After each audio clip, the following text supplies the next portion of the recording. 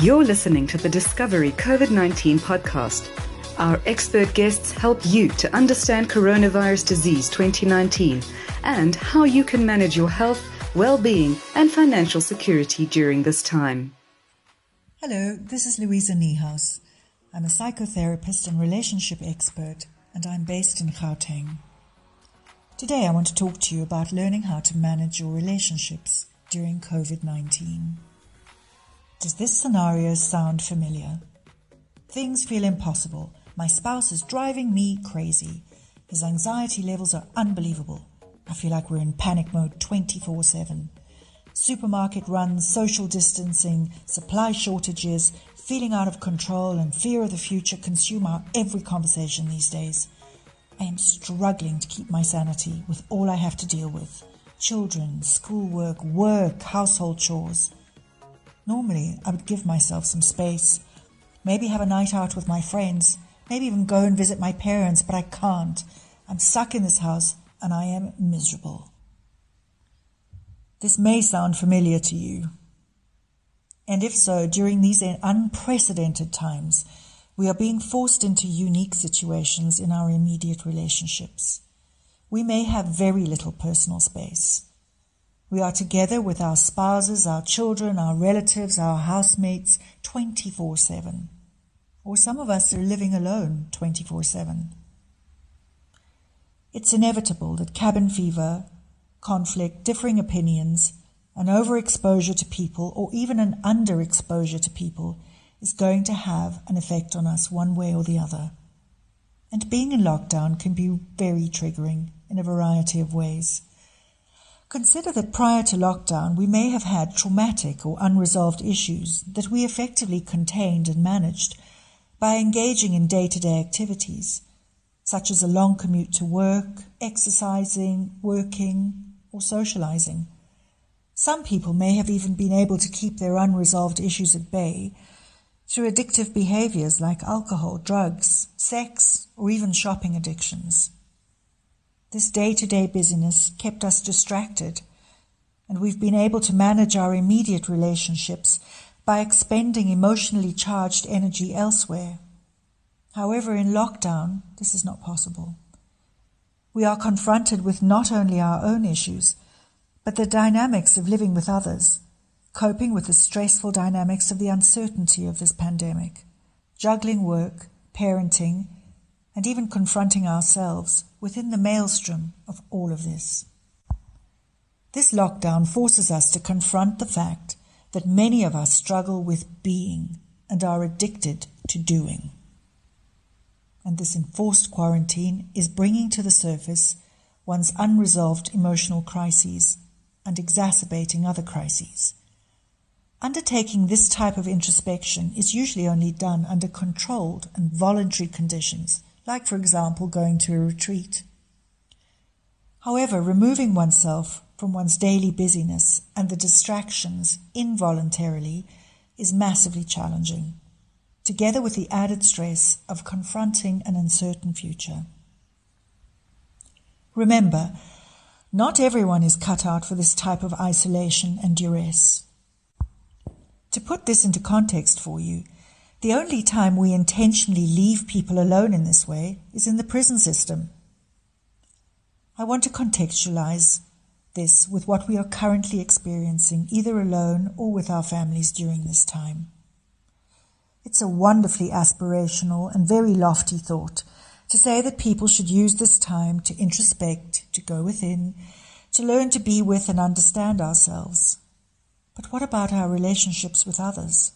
What about living in confined conditions with others who may all be going through similar trials and tribulations? People are being confronted with having to navigate difficulties such as social distancing. You or other members of your family may have differing views of the regulation of social distancing.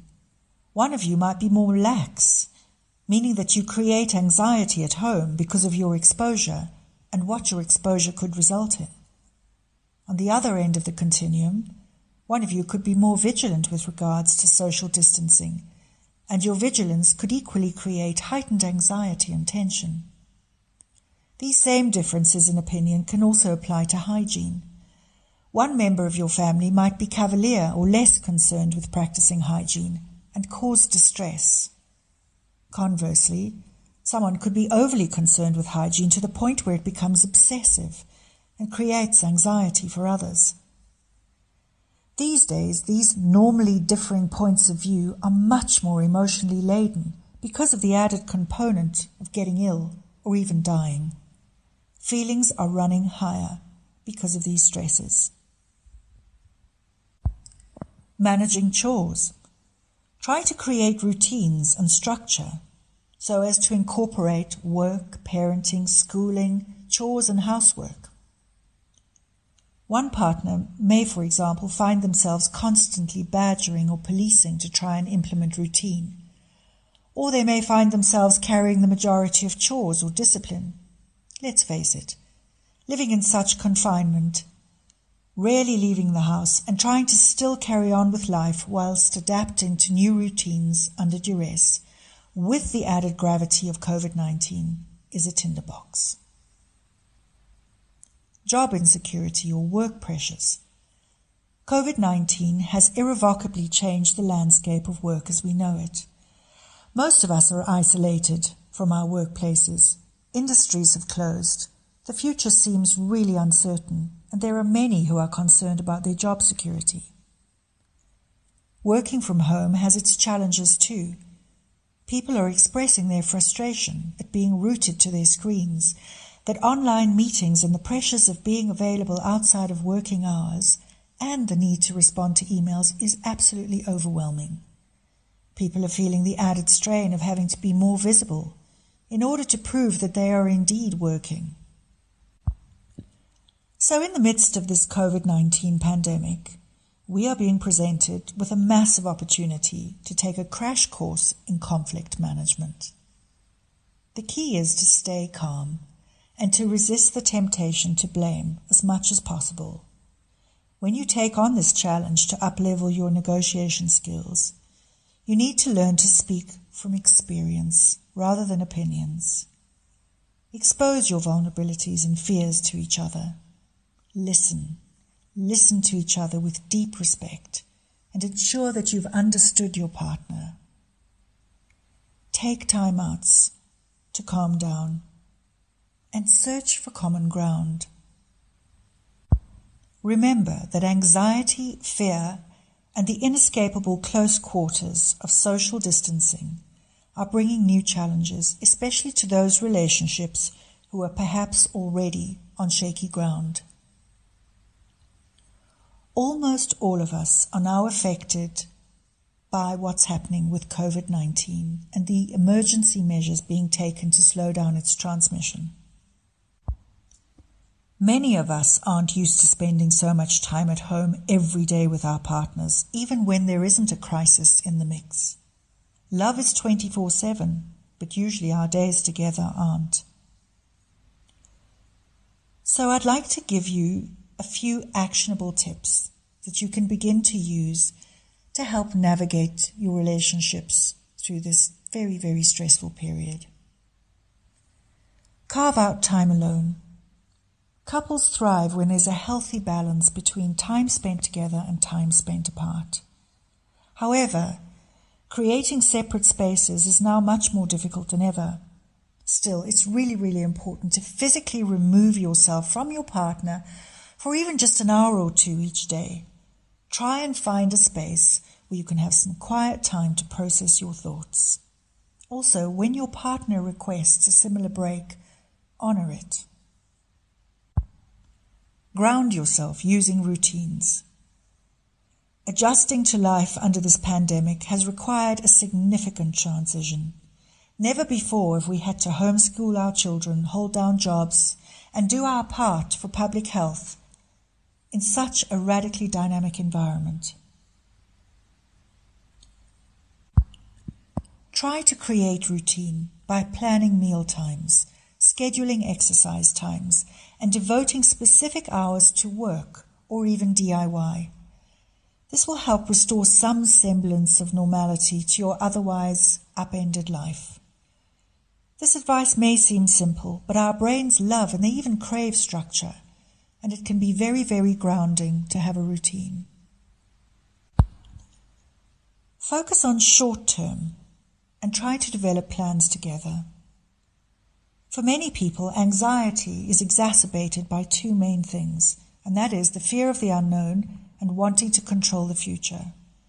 And in moments of stress, you can allow your mind to spiral out of control with thinking of the what-ifs.